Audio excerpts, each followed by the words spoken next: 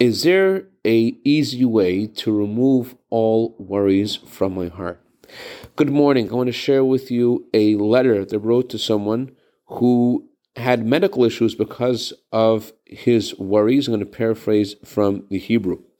You write about your health and the ailments you've had in the past, and the doctor's advice to you to control your mood and to free yourself from worries and strain.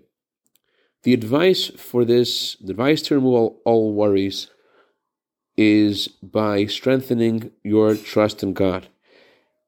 To learn how to strengthen your trust in God, you can look in many places in the Torah, and among them there is a book called Duties of the Heart, and there's a section there called Gate of Trust. But the truth is, this is something that is a direct result of one of the fundamentals of the faith of the Jewish people, and all the Jewish people are believers, children of believers. We believe that God takes care of every single person, man and woman, and that God is the essence of goodness.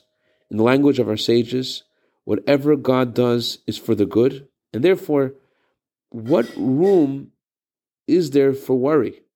Worry is only possible when someone forgets this fundamental part of our faith, how God takes care of us and how God is good and everything God does is for the good.